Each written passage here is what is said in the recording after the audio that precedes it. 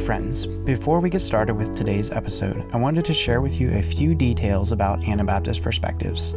As we all know, 2020 has been a challenging year for many of us. In this uncertain time, it is our honor to share content with listeners around the world through podcasts, videos, and our blog. We strive to encourage followers of Jesus to live thoughtful, faithful lives, and as we look to the coming year, we have plans to go even further with our content. However, these projects require significant investment of time and resources. That is why we are asking for your help. Anabaptist Perspectives exists because of support from listeners just like you. For 2020, we had the goal of raising $40,000 to help cover the cost of production for that year. As 2020 draws to a close, consider donating to help us reach this goal.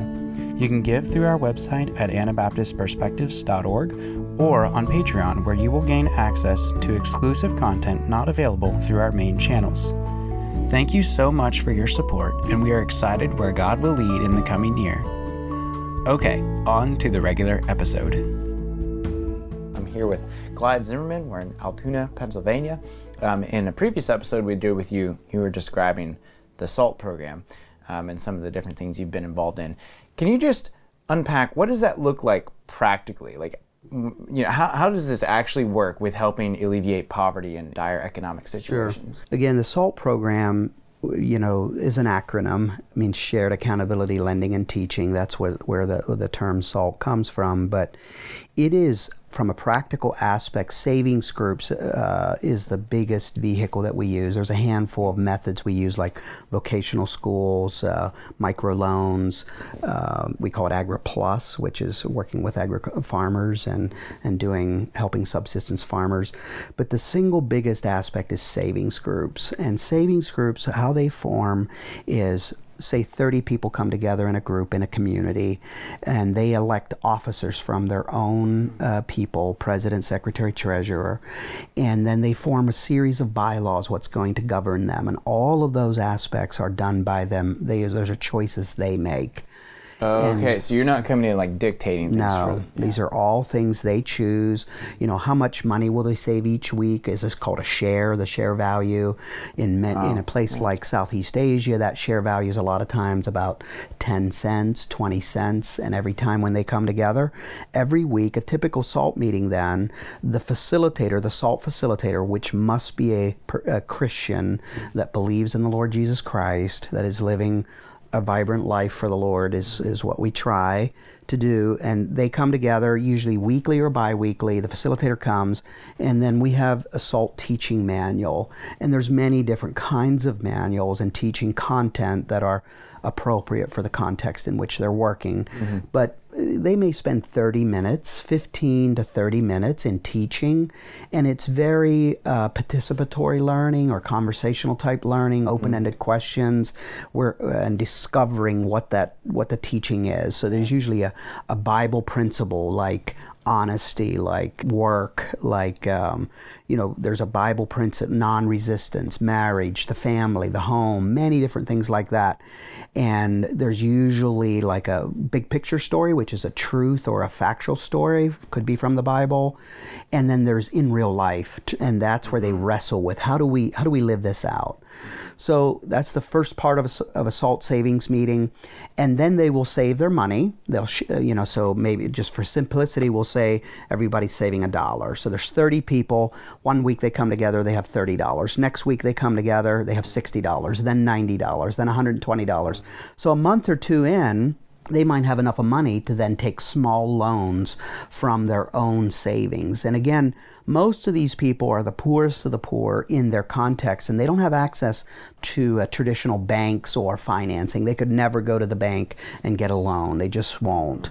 So what ends up happening then, now they, through their own savings, they're accumulating sufficient savings, which are held in a lockbox, usually with key holders from the group, and they're only open in the public meeting. And then over time, the members in that group make a request to the group for a loan request. And then the group approves it, nobody else does, and they give that money, and then they earn interest or finance charges that goes back to the group. So through that, if they do this, usually a term is 1 year. So now they have formed for a year. They might have $1,000 at the end of the year. And a lot of times they carry that forward into the next term. So now that slowly over years of time, the economics continue to rise. And the whole goal here is not to make wealthy entrepreneurs, but what the purpose here is to help them use their resources they have and save them for a future known expense, whether it's a business expansion, farming, maybe input costs, different things like that, so they can better provide for their families. So that's a neat model. And I know you spent some time overseas, specifically Bangladesh. Outline what you've seen, what you've been involved with there, overseas. Yeah, before I worked for SALT as in the program, I actually, from our mission, our church's mission, I was our representative from our mission. So I worked closely with Gary Miller at the time. This was back in 2014, 2015. And we weren't living there full time at the time. So I was going over about once a quarter and working with the native staff. And so I had, in the early days of that program, I still remember walking into those communities, and the poverty is so severe, it just hurts deep within. Yeah. And you say, how would ever make a difference? And you, even when you first start something like this, there's a foreigner there. What's the handout? What are we going to get? What's being given? Yeah. And so obviously we have no handout for them. We're a teaching organization and a self-help savings. And so I still remember leaving and thinking, Lord, will this ever work? How will it work? And you leave, you go home, and you come back 3 months later, and they're still like, you got to give us some seed money. You got to give us something so we can start faster. And of course, SALT doesn't do that because all that does is mitigate against what we're trying to do in developing. Yeah. And 6 months go by, a year goes by, and you come back. And not only did the folks stop asking for something, they're so excited about what's happening in their community and their homes and in their villages, about where there was no hope, and now there is. Had things changed a lot? Physically, not so much. But here, it did change. In their hearts and minds, there started to be a slow change. And not saying that absent the blessing and the leading of the Lord Jesus Christ in all of this and the Holy Spirit, God could bring everybody to the faith. God could remove poverty. But Genesis 3 is real. We live in a fallen world and the needs are severe. So Lord, help us to find a way to be able to be a blessing and endeavor. For some reason, God chose to work through men and women. It's still a mystery in my mind why he did that. So based on your experience, especially over there on the field, what is one story you encountered or a person you encountered that deeply impacted you? Yeah, there's many. Just seeing God call men and women. I still remember one time there was a man in his 70s, and he answered that call and became a believer. And there's many stories like that. I'll share a recent experience a couple of years ago. The way the program works is usually the folks in my role try to visit each program once a year. Now, some countries is more frequent than that, but in general, we visit once a year. And I still remember a few years ago, I was working with the native SALT staff, and a lot of times when we get together in November, we reflect on what happened the past year and talk about goals and vision for next year and where we want to go and what's the Lord doing, what do you think? And we slowly try to develop a plan for the next year. And I had the opportunity to bring my daughter with me, and she's fluent in the language. She's spent a number of years there and teaching English, and she has knows the language very, very well. And I said to her, would you come with me? And what I'd like for you to do is talk to the women that are believers, these that were Muslims previously and now they're followers of Christ, or they were Hindus and now they're followers of Christ.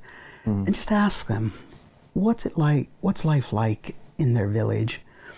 And in Southeast Asia, if you ask a Christian what their testimony is, the Christian community, while it's very small, If you ask a Christian what their testimony is, when did you become a follower? How did the Lord call you?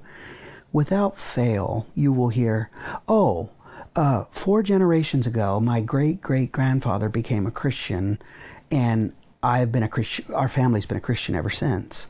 And that's exactly what the Muslims say for Islam and so on. And the Hindus the same way. So I understand why they're saying it. And then I'll say, no, tell me about your personal relationship with the Lord. How did you become a believer? Yeah. Oh, I've been a believer since birth. That's usually what you hear. Now, some of that is cultural disconnect and them not understanding what I'm asking, but that's what you hear. So when my daughter was with me here a few years ago, and we were busy in meetings, and she was sitting with, we have a vocational center there. They teach sewing, and some of these believers lead that course, and so they teach there. And so she's sitting with them, just talking to them one-on-one and small group. So tell me about your life. Before you were a Muslim, now you're a follower of Christ. How is it in your daily life and in your community? And my daughter told me, she said, you could just see the joy on their face. It was just permeating through their whole being.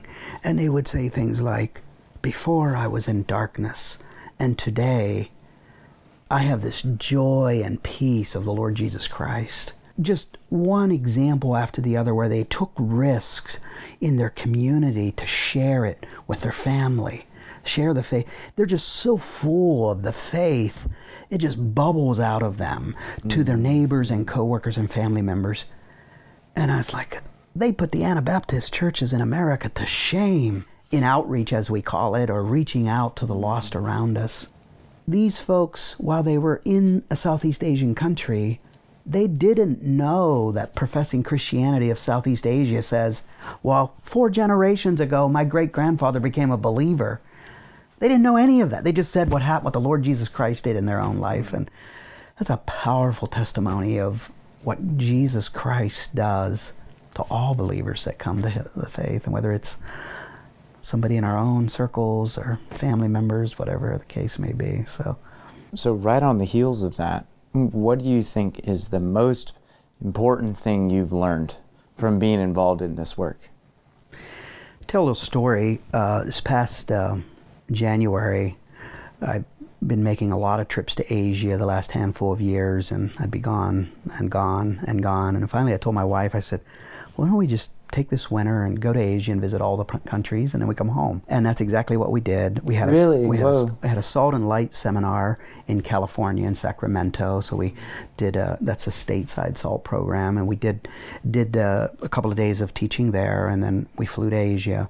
We visited Indonesia, Cambodia in the north and south, in Siem Reap and Phnom Penh, and then Myanmar, and then India, and then Bangladesh.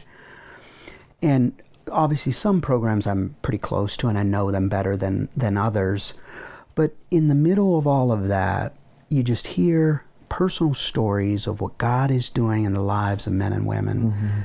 Those that aren't believers that He's calling, and those that are believers. And about halfway through that trip, I said to Anna Mae, I said to my wife, I said,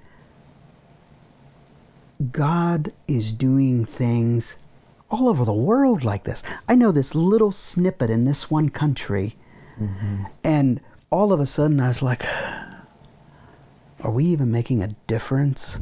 So somehow we have to find the middle of those pressure points of recognizing how mighty a God we serve and what He's doing in ways way beyond the SALT program, way beyond our efforts, our feeble efforts, and yet still being willing to be faithful right where God has called us.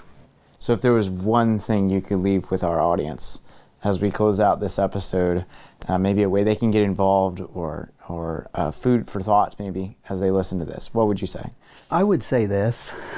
I believe the Anabaptist community of America has this view that to be a missionary we need to get on an airplane. And I believe that's a very wrong view. I believe it includes that, absolutely. And I've probably spent more time on airplanes than most. I believe it includes that. But please, look at the resources the Anabaptist community has in North America. Are we using those resources? And look at how small the resources are of Anabaptist missions, comparatively speaking. And as you think about America today, America is becoming an unchurched country. Young people don't know who Jesus Christ is. Many people, are facing severe poverty and needs in this country. So if I would say one thing, if you think about the SALT program, please pray for the indigenous staff in every country, because that is where the power is, for them to share with their own through the Lord Jesus Christ. But what about us? We have a role to play, but it's this small. What about right where we live?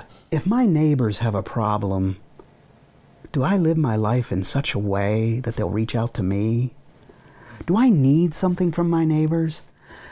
And that's been the vision of the Salt and Light program, is to give a tool for people that are seriously interested in reaching out to their coworkers, their neighbors, and those around them, and be able to share the gospel put it in a shoe leather as intentionally in our own communities as we tend to do overseas or in our mission work. Wow, that's a powerful way to leave this episode. Thank you so much for sharing and sharing those stories. It's been a blessing, and may God help us be faithful.